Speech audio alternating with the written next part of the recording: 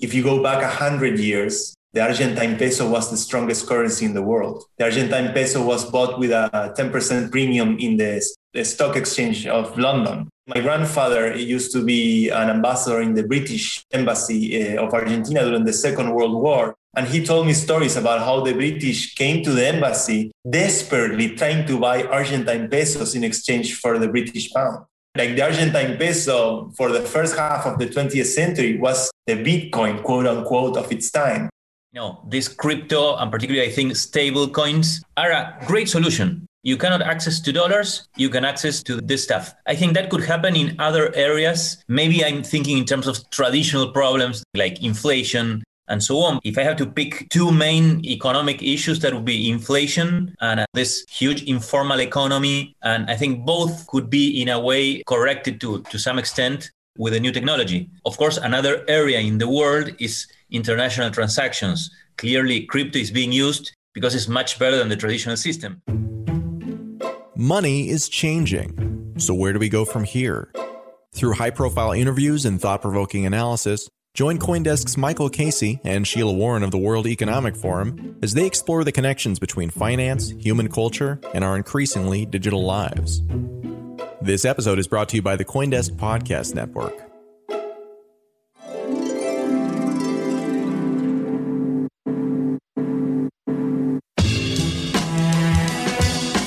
And just a reminder, CoinDesk is a news source and does not provide investment advice.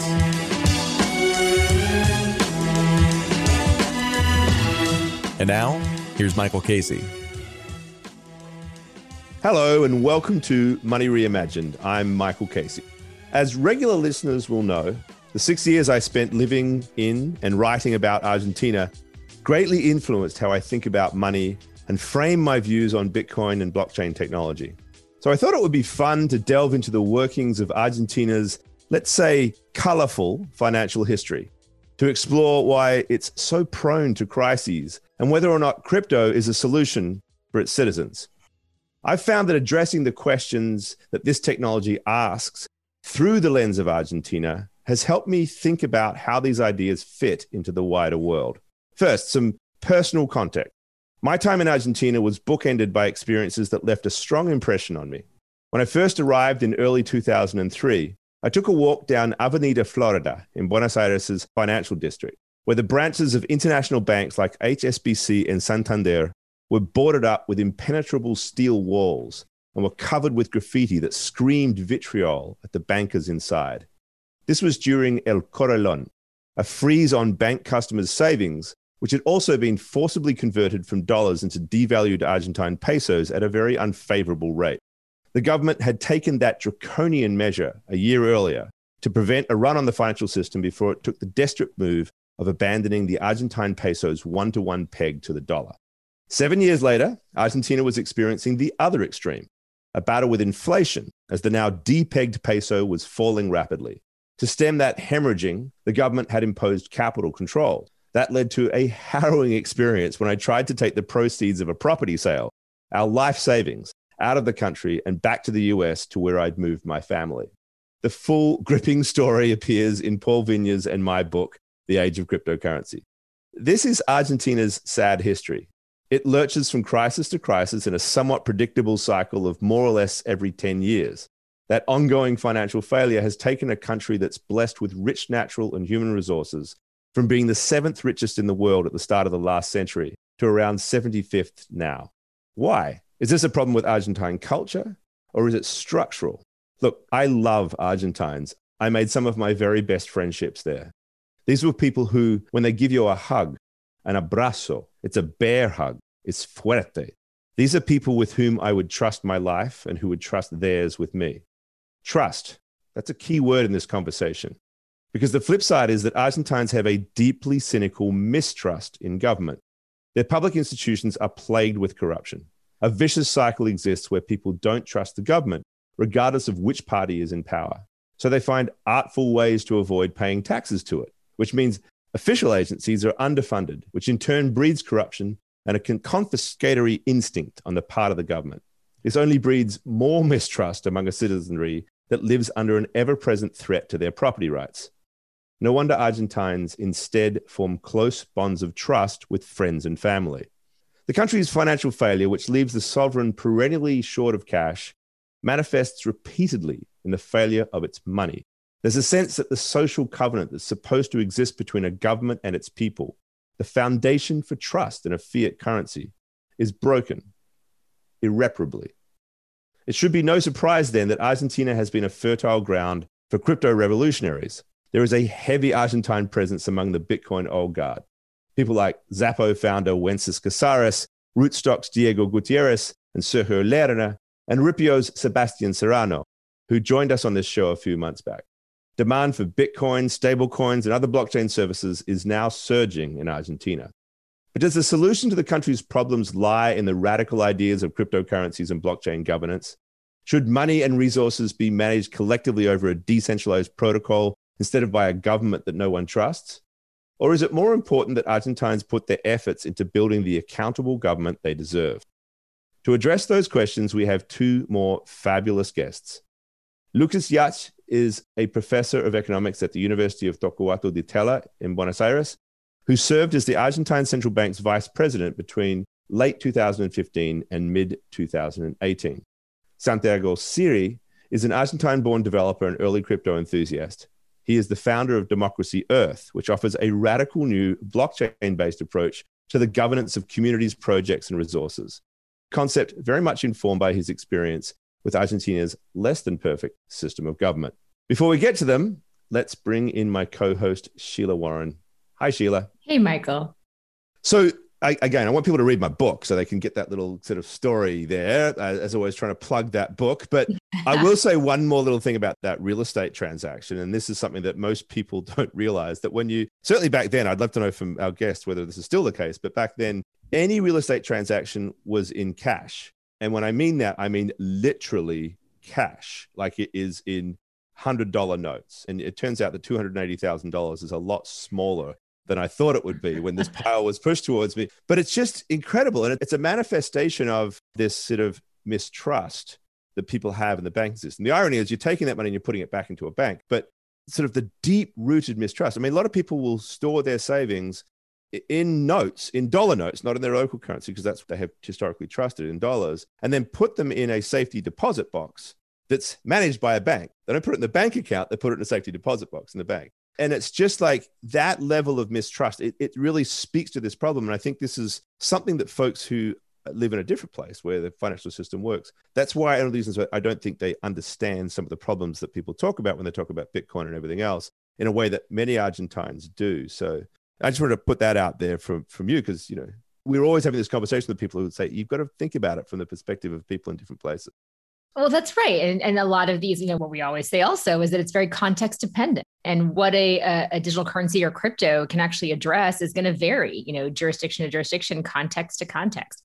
So I think you're right. I think that there's kind of like a running American joke about, the people that store their money under their mattress or whatnot is kind of the common trope here. But, most people don't really do that. It's kind of like a joke. And it's almost like a funny thing to laugh about that, who would have that response to things rather than putting their money into a bank if they had access to a bank. But this is certainly not unique to Argentina. And there are plenty of countries that have experienced hyperinflation or have distrust in banks for other reasons that are quite profound. I mean, like right now, right? We have what's happening in Turkey. So we had, I think, the third central bank governor since 2019 coming in. And there has been a movement already that we can actually track towards crypto, because people are frustrated by what's happening in Turkey, and it's causing them to lose faith in their central bank. So it is more of a there but for the grace, go I kind of situation. And I think that while this might not be something that resonates with many Americans or even many Europeans, although Greece, comes to mind as another example, I think it's important to recognize that, this is not out of the realm of possibility, for any country. And it's important to learn a lot and to explore some of these examples and how societies respond to them. Yes. I mean, but for the grace of God, I think it's a great way to frame it. For viewers, listeners out there, check out the article by Sandali Handagama on Turkey's current situation. I think it's quite illuminating on how these things are working right now in a place like that. Okay, let's bring our guests in. So first of all, Santiago, to you, I'd kind of like you to just give me a little bit of a story about your journey from maybe a frustrated Argentine citizen. I think you created something called El Partido de la Red, the party of the net, of the internet, to now this creation of yours, Democracy Earth. Why did you end up there? Why did you end up in a world where crypto, blockchain, these DAOs, these ideas you saw as the solution to the problems that you'd experienced in Argentina itself? So almost 10 years ago, with a group of colleagues and friends, we figured, how can we improve Argentina's democracy and how can we use technology to improve the current state of affairs with our government? And our first instinct was, well, let's do a political party. The idea of this party was to propose candidates for Congress that would vote every bill in Congress according to the will of the people, using some kind of online tool where people could get logged in and vote. That was almost a Quixotesque quest to do a political party in Latin America, to collect the signatures, to get the rights to run for an election, to do the campaigning, to count the votes, to make sure you have enough people so they don't steal all your votes. And a lot of different aspects of dealing with the political system in Argentina, which sadly, it is very corrupt, very, very difficult to deal with.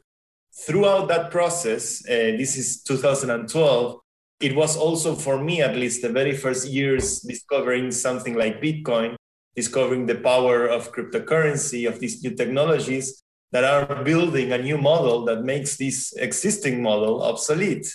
As we face the challenge of what is it required to really be able to deploy a democracy in cyberspace, in the internet, it was clear that the technology wasn't exactly there. But over the last 10 years, since 2012 at least, I can tell you that I've done pilots of digital democracy all over the world with different kinds of organizations that range from political parties to government to nonprofit organizations. And lately, with the rise of smart contracts, Ethereum, distributed autonomous organizations, some of the primitives that are useful to start thinking about feasible digital democracies that can be deployed anywhere there's an internet connection is starting to become a more tangible and a more real thing.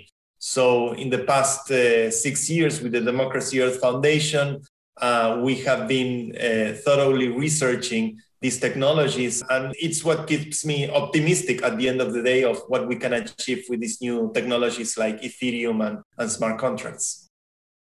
It's extremely interesting hearing that journey, because I'd like to turn that same question to you. You've come more from a traditional economic background. You worked within the system, and I'm curious to hear a little bit about your journey and to hear your perspectives on things like cryptocurrency, maybe Bitcoin specifically. How do you think they play into the solution here? Yeah, hi everybody. So I came in contact with, I would say, digital money in general, not only crypto, through the central bank, because when we were the central bank, one of our priorities was digitizing currency. This could mean digitizing through traditional banks, through fintechs, or eventually crypto. But basically, we did a lot of work and a lot of reforms by particularly dismantling a monopoly in payments that was in Argentina belonging to the banks. So like an antitrust process against this monopoly. And in many ways trying to generate, network effects in the payment system. For instance, in Argentina, you have a unique system of aliases, nicknames, either for fintech accounts or bank accounts with instant transfers between all of them. And that has been very transformative because some fintechs have been very successful in, bringing people into the digital system. People used to call that before bancarizar, having people have a bank account, but now it's not only banks, it's other actors, particularly in Argentina.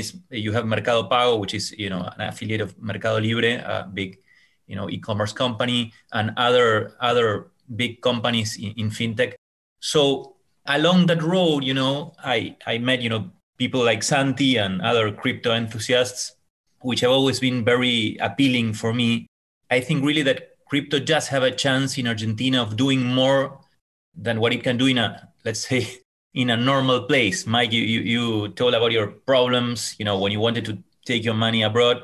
So in Argentina, it's not only inflation, that of course, inflation is basically a rejection of the national currency. So it devalues and devalues and the government prints and prints more. It's also, currency controls. This means that basically the peso, our currency, is not always convertible to other currencies. So basically you have pesos in your bank account. You cannot change that freely into other currencies. So you have to go to all sorts of, either to the Florida Street you mentioned, Michael, or other places to change cash in pesos for cash in dollars and so on. And also, I think another important thing is taxes. As you mentioned, Michael, also, we have a big informal economy.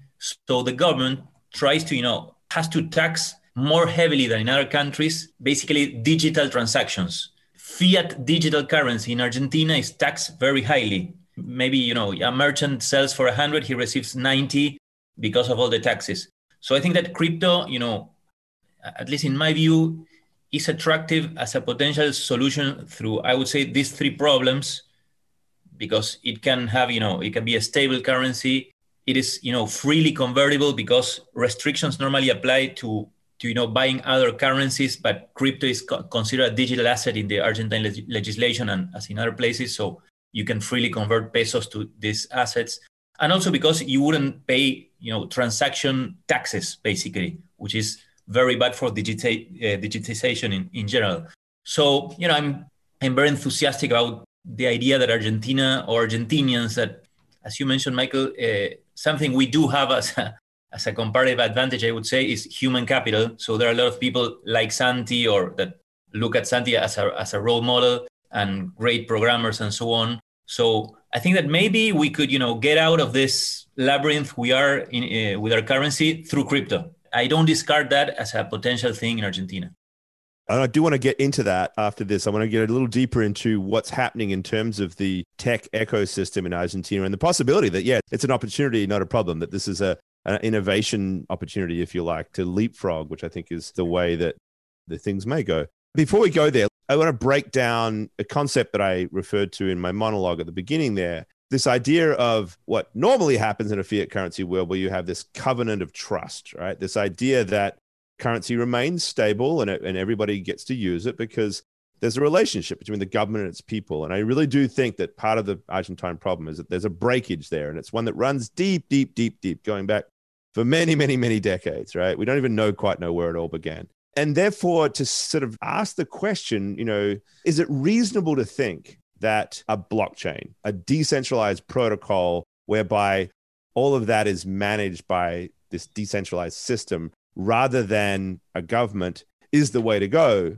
Or whether or not in doing so, we undermine something really fundamental about self-determination, the role that a government plays in representing its people and looking after the public interest in that regard. That no matter what, Argentina still has to build those institutions. I'd like to drill into that. So, Santi, you've got a radical idea with this Open Earth. Do you literally think that you can sort of do away with these institutions and create a digital version of government effectively? When it comes to interacting with governments in Argentina, I kind of become, a little bit famous within the community of politicians over there for suggesting back in 2014 that we should put at least 1% of the national reserves in Bitcoin. Back then, Bitcoin was around $600. So now that it's almost $60,000, suddenly when government sees that Elon Musk is putting 1.5 billion in Bitcoin, and now they're actually like asking me more questions than they. You're a hero now. You're a visionary now. I still believe in the basic fundamentals of how Bitcoin works as a store of value. Ultimately, it's not up to the Argentine government. It's up to every Argentinian to embrace these technologies. When I think about trying to change the system from within, I think that in order to be successful in that system, you'll probably end up being changed by the system first. So I'm more bullish about, what you just mentioned, the new generation of engineers, developers. Argentina has a particular talent when it comes to high tech. It's the one country that produced the largest amount of unicorns in Latin America. I live in Spain now, and Argentina has far more unicorns than Spain, which is a developed nation. The new generation of programmers, it's the children that grew up in hyperinflationary Argentina, the children that grew up in the Corralito, as you mentioned, it's the children that have suffered the trauma of financial crisis over and over again throughout their lives. And now that they are in their adult life, you see a lot of innovative talent building technology with Ethereum, with smart contracts, with Bitcoin, that is global class. It's really, for the first time, I see entrepreneurs that are not trying to replicate maybe a business model from the US and bring it to Latin America, but for the first time, we're seeing technology companies that are doing first-class innovation, building global solutions that are very competitive in the global ecosystem of DeFi and cryptocurrency. And that's definitely not a coincidence. It's a consequence of being raised in a country that, etymologically, argent means silver. The only country in the world named after a commodity. We have 200 years of history of being obsessed with finance some way or another. Right. Maybe now it's our time to shine. It is true. I always felt like there was just the whole country was full of financial experts. You figure, how come they can't all come together and find a solution? But you'd have these taxi drivers who knew how to play the arbitrage game between the dollar and the, they'd go to Uruguay and they'd sort of get their casino chips and change them for dollars and then bring them back across on the Buquibus. So it's fascinating that you've got that pool of human resource. Let's get to that in a moment, though. I really want to talk about how do you build on top of this. But Lucas, Santi was talking about a solution from outside the system. You are equally passionate about the need to change, but you've really, really sort of focused more, I think, on working within the system. Is it possible?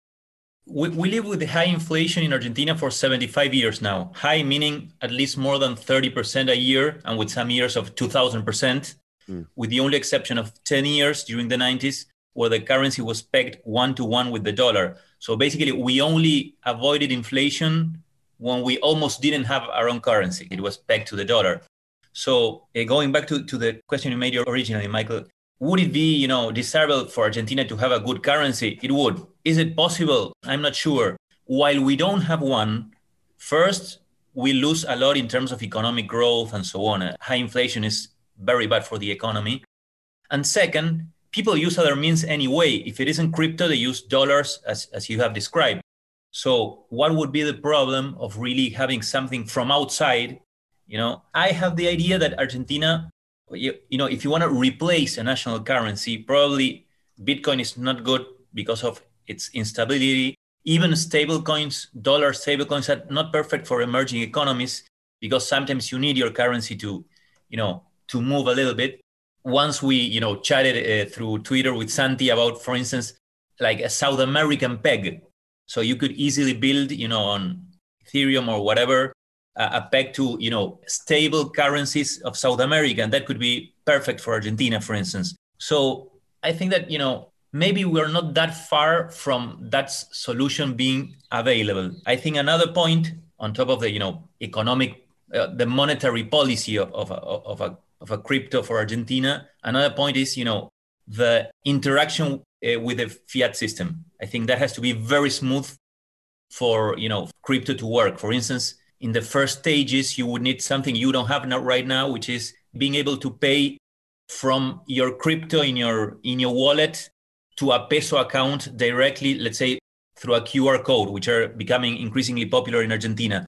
So I think that gradually you could have, maybe two currencies in your wallet, or 3 or 4 or whatever, some transactions made in peso, but instantly converted to pesos from that crypto. So we have to think about interoperability with the fiat system for the transition. I think that's crucial for any project of this sort to work. But I don't see it as something that's, completely far away from reality. It could really happen, I think. One thing I think about a lot, and one of the reasons I think we've seen so much early adoption or open-mindedness, let's say, to things like cryptocurrency, Bitcoin, even more specifically, is because there's almost a cultural readiness. And so part of that is having a certain kind of tech ecosystem, right? So Santi, you described how there is this very flourishing, robust tech ecosystem, unicorns, et cetera. There's a very tech-forward mentality in Argentina. Secondly, I think there's this concept that, Michael, you raised about there's already this sort of cross-border arbitrage people were doing kind of physically, right? Like taking cash and doing what they had to do to make things work for themselves and their families.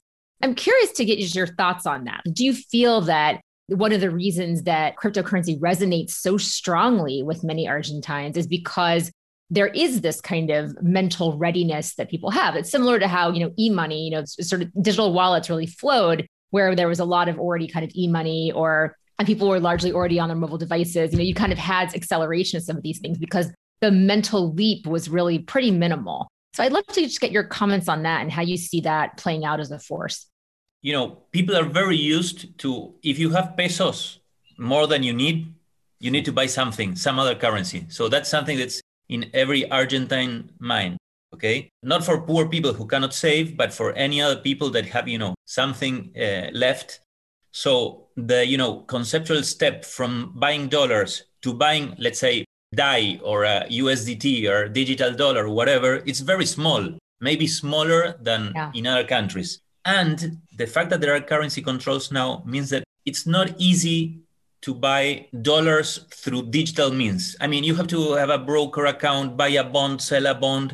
It's easier to buy a digital dollar asset in crypto. So young people who are digitized but don't want pesos, they see this as a better option. That's why it works, at least in Argentina, I think. That's why it's getting really popular.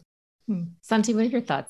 I agree. I was trained since my birth by my father to never trust the Argentine peso, regardless of the political color of the government. Not even during the 90s, where 1 peso was worth $1. And I think that's the common story on every middle-class home in Argentina.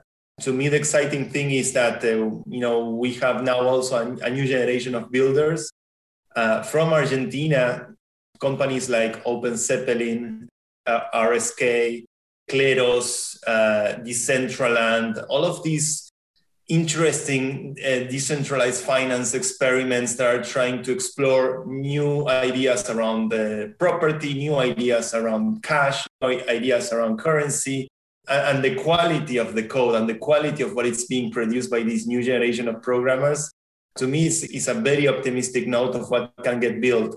I'm a big proponent of, build a new model that makes the existing model obsolete. To me, it's incredible that we have, the primitives to start building better systems of governance and better financial systems. There's absolutely nothing to lose for the average Argentine. Everyone has distrust for the government. Everyone has distrust, and not distrust, post-traumatic stress disorder, PTSD.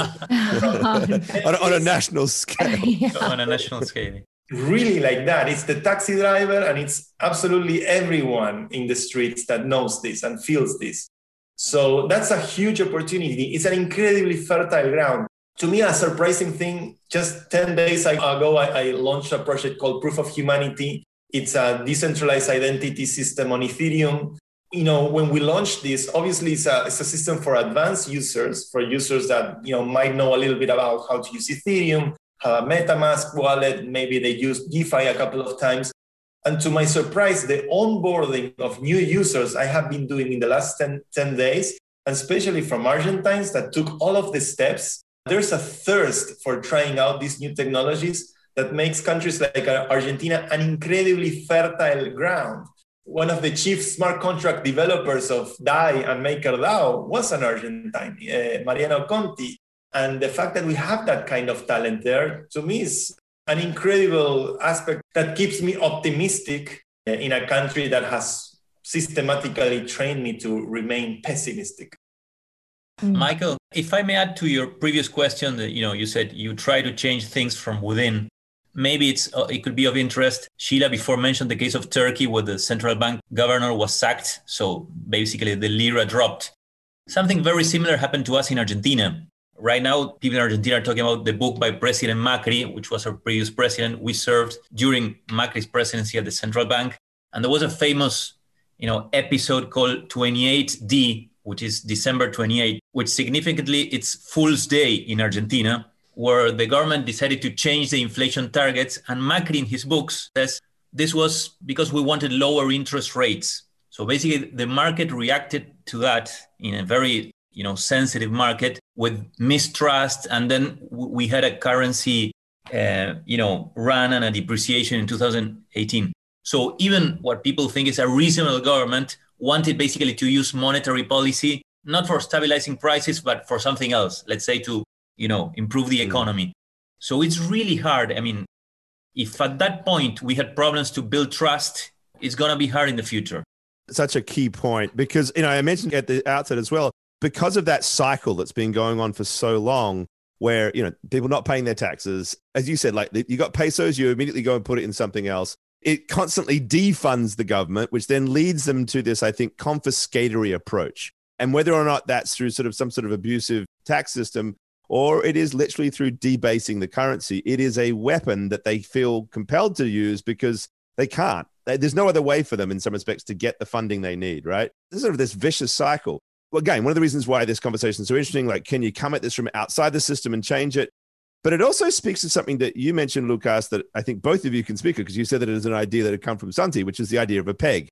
Now, a peg in Argentine history has a certain resonance because it was a successful peg, the dollar peso peg, for half of its life, and then it became a disaster. The idea that it was actually a straitjacket, right? That it just, they couldn't get out of it. And the only solution eventually was to break it. And the crisis was a massive one.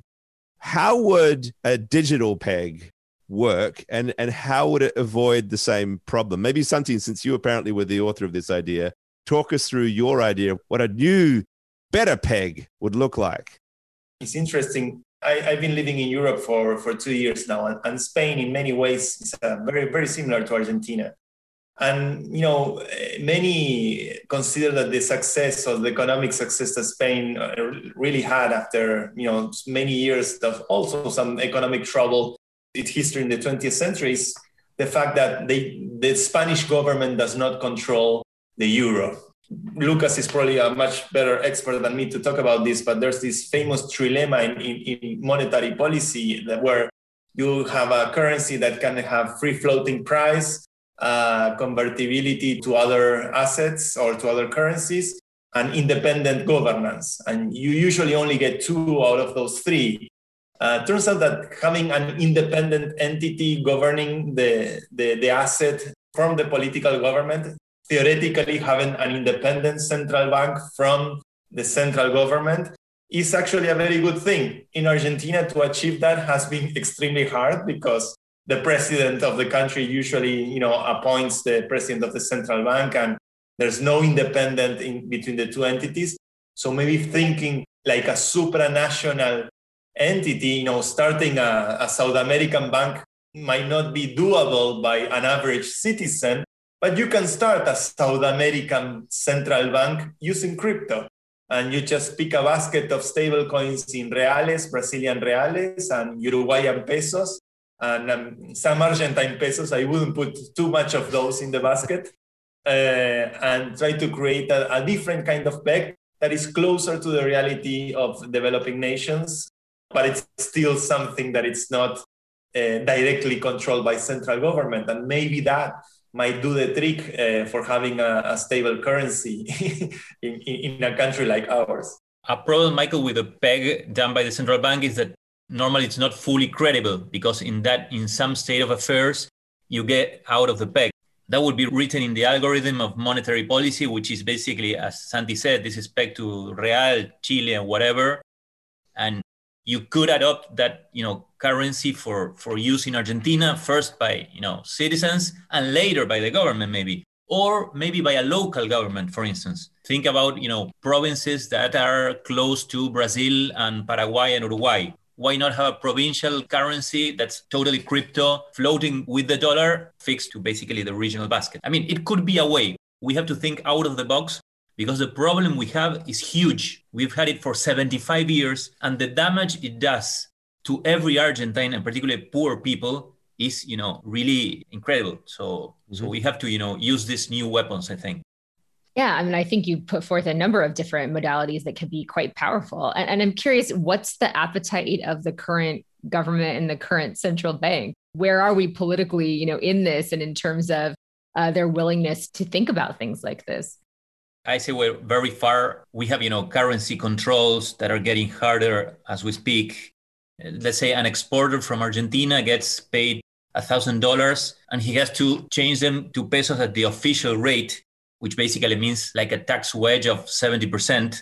So we are very, very far from a mentality that has to do with, building a stable currency. Inflation has been around 4% a month for the last 6 months. So that's basically, impossible.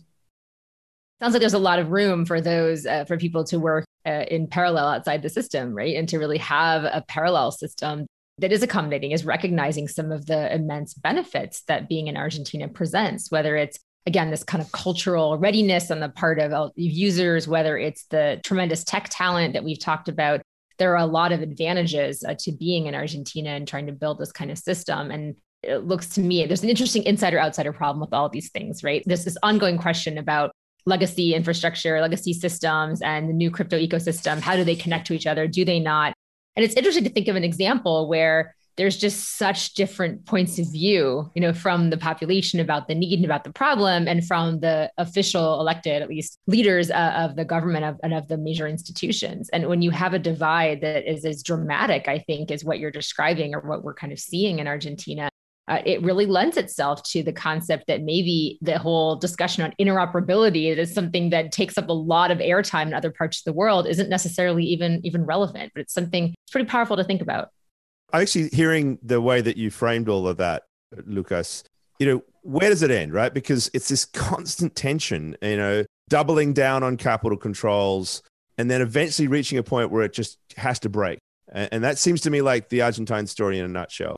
But I think it's worth exploring deeper because I don't think it's just an Argentine story. I think it's a fundamental problem with how the global economy itself is. Argentina is just like a canary in the coal mine almost. It has the symptoms and the circumstances a bit more extreme than other places, but it really does reflect, I think, real problems around the world. And we keep talking about Europe, right? The mismatch there between their currencies and their political situations and so forth. So, I mean, let's look at Argentina first, right? Where does it go? Do we have a breakup? And then out of that breakup, another major crisis.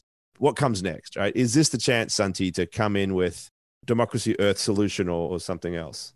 There are some famous Twitter pundits that, advocate for a total crash. Some well-known economists or, Twitter punditers that push that idea, like, let's start building something from scratch. What I see at the end of the day is that ultimately with technology in general, actually, there's the digital divide, the digital gap. It's really not socioeconomical at all. If you walk slums in Argentina, you will find every teenager using a smartphone. But it's really generational. And we have a generation in power today that was born into the 20th century and still is heavily influenced by the history of Argentina, which is, it's very tragic in many ways, and it's hard to overcome those tragedies as a society. And there's still big divides and big polarization. But it's really that generation, it's completely unaware of computers, the internet, and crypto is directly on a different galaxy. So an old colleague, from the founder of the Pirate Party once told me that in politics, every big change is very slow because it really takes one generation to die for the next generation to take over. But when that happens, even though the changes move at glacial speeds, very slowly, when the change happens, it's a strenuous effect. So now I see that there's a generation under 40. I just try to be, I'm 37, so I'm trying to remain, but maybe it's under 35 or maybe it's under 30. And this generation is digital, understands, they barely watch television. They are completely into this stuff like crypto, Ethereum, DeFi. They use these things, they get it, they are very fast. They explain it to me. And the generation in power, they are not trained to think about the economy in other terms than the traditional inflation or dollar discussions that we had for ages. So I think that there's going to be a point somewhere, hopefully maybe in this decade, maybe in the next one, but there's going to be a point of some kind of tectonic shift when the new generation start getting more responsibilities. And with the knowledge and experience and know-how that these new generations are gathering with technology, they might be able to push changes in a way that maybe brings some new light to the ideas being debated in the traditional arena. It's a really interesting perspective because it is actually a much more optimistic view than the doomsday one you were talking about, right? The idea that we have to be nihilistic and destroy it and build from the bottom, that it actually happens through generational change. Then you reach a tipping point, and it's a tech generational thing, which I think is really interesting. Is that it does look more optimistic for Argentina, because until now, it's always just been this boom bust cycle, whether you do break everything and you start again, but they can't seem to start with anything other than the other failed models. Lucas, do you see that? In a way, Michael, I think that change can happen even faster than Santi's saying. Maybe I say this because I feel discriminated against because I'm 47 and I want to see the change. Hey, I'm over 50, so I'm the real old fart in this place. And I want to see the changes. But for instance, this is a debate we've had with Santi on Twitter. The change in terms of digitization and in financial inclusion through fintechs in Argentina has been amazing. Like you have now, out of a population of 45 million, you have around 20 million wallets, there of different types of institutions. So I think that to the extent that these new technologies actually solve problems that are close to people, they will be successful. Clearly, for Argentine savers, for instance, this crypto and particularly, I think, stable coins are a great solution. You cannot access to dollars. You can access to this stuff. I think that could happen in other areas. Maybe I'm thinking in terms of traditional problems that Santi was mentioning, like inflation and so on. But I think that for Argentina, if I have to pick two main economic issues, that would be inflation. And as Michael said, this huge informal economy. And I think both could be in a way corrected to some extent with the new technology. So, of course, another area in the world is international transactions. Clearly, crypto is being used because it's much better than the traditional system. So where it really is better than the traditional system, the change happens and it's fast. I think it's really a challenge for us, younger and older Argentines, to really use these new technologies in ways that are closer and easy for people to use. User experience, and this is crucial, I think. I think interoperability between crypto and fiat, it's a huge topic for this to work. So, I've seen Santi's project of, proof of humanity and so on.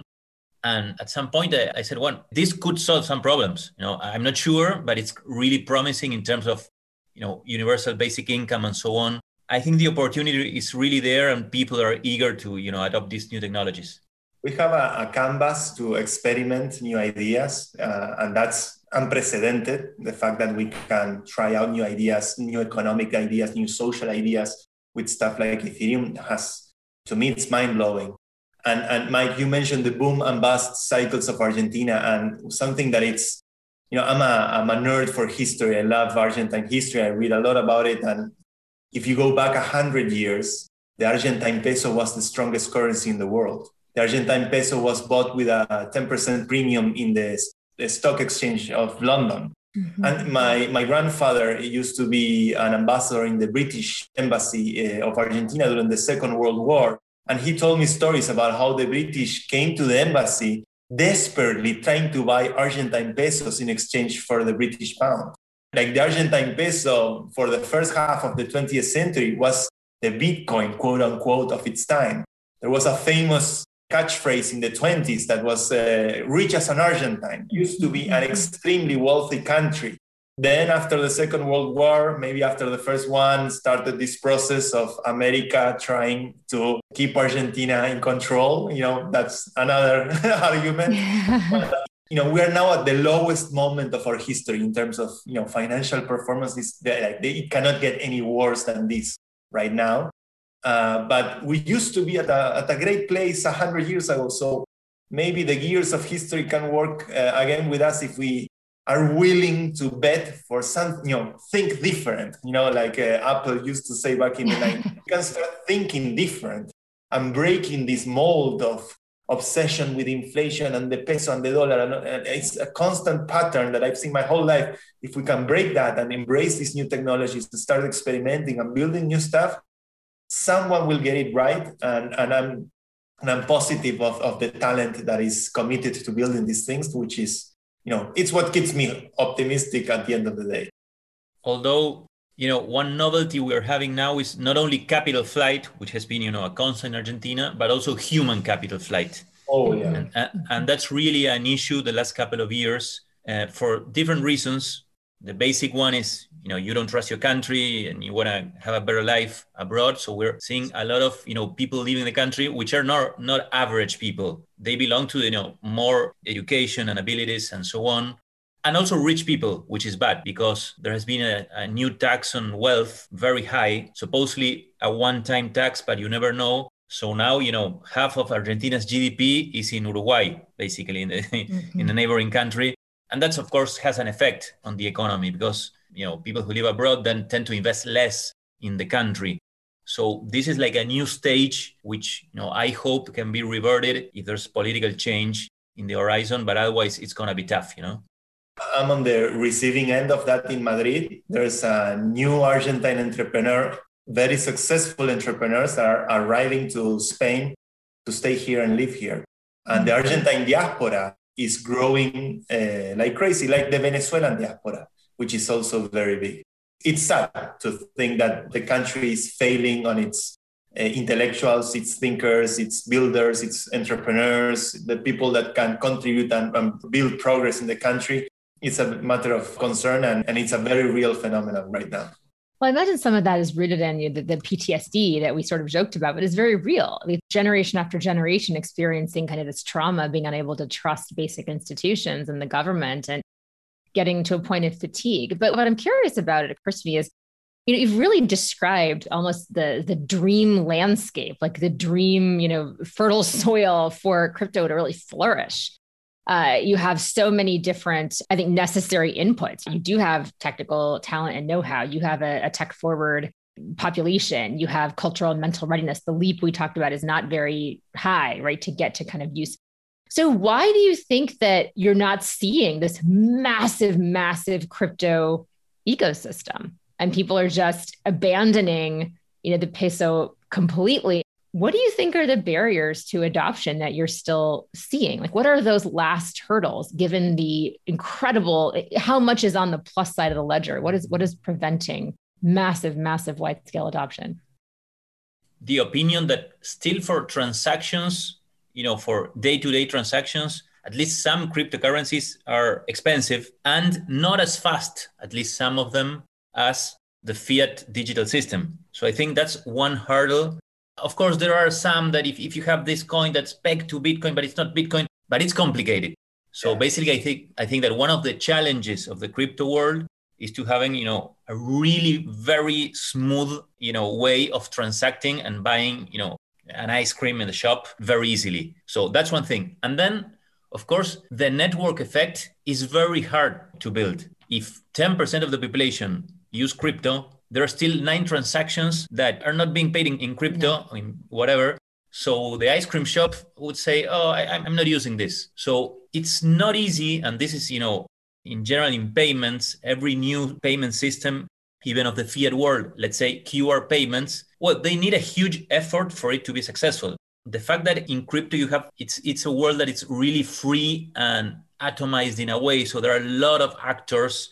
Sometimes it isn't that hard to build that network effect. So that's, I think, a second thing. My point of view is that you need this transition I was mentioning, where people have crypto in their wallets, and with that same wallet, they're paying for their groceries. Maybe in pesos, instantly, converted from crypto. So that would be, I think, a transition phase that you need to go through, I think. Yeah, I agree with Lucas. I always describe blockchains as computing in the 1970s. Paying a few dollars to interact with Ethereum is a very expensive operation in Argentina. $5 is actually a lot of money in pesos.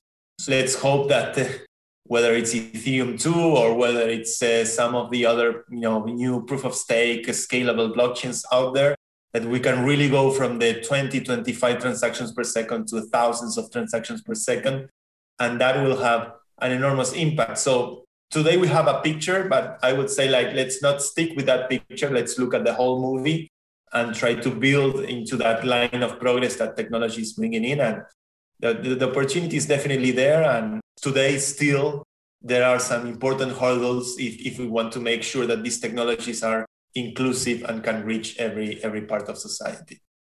All right. On that note, guys, I'm going to wrap this up. This has just been absolutely fascinating. As you know, and you can tell, I'm always just energized when I'm talking about Argentina. And the point is that even though it is a bit of a tragic story, I always feel like I learned so much about the world when I was in Argentina, because I think that these experiences speak a lot more to the human condition and the whole sort of idea of civilization and where it comes from. And what I always found was that some of my best educators were these sort of rich raconteurs and people who really explain things in colorful, insightful ways that you don't really find everywhere else. Hence my enthusiasm for having you both on the show. So thank you very, very much. This is absolutely fantastic. I would have loved to have just kept going and going. Lucas Yacht, Santiago Siri, we'll have to have you back at some point, but it was a great pleasure. And for everybody else, stay tuned again next week. We'll be back with another Money Reimagined. Thank you for your time. Bye-bye.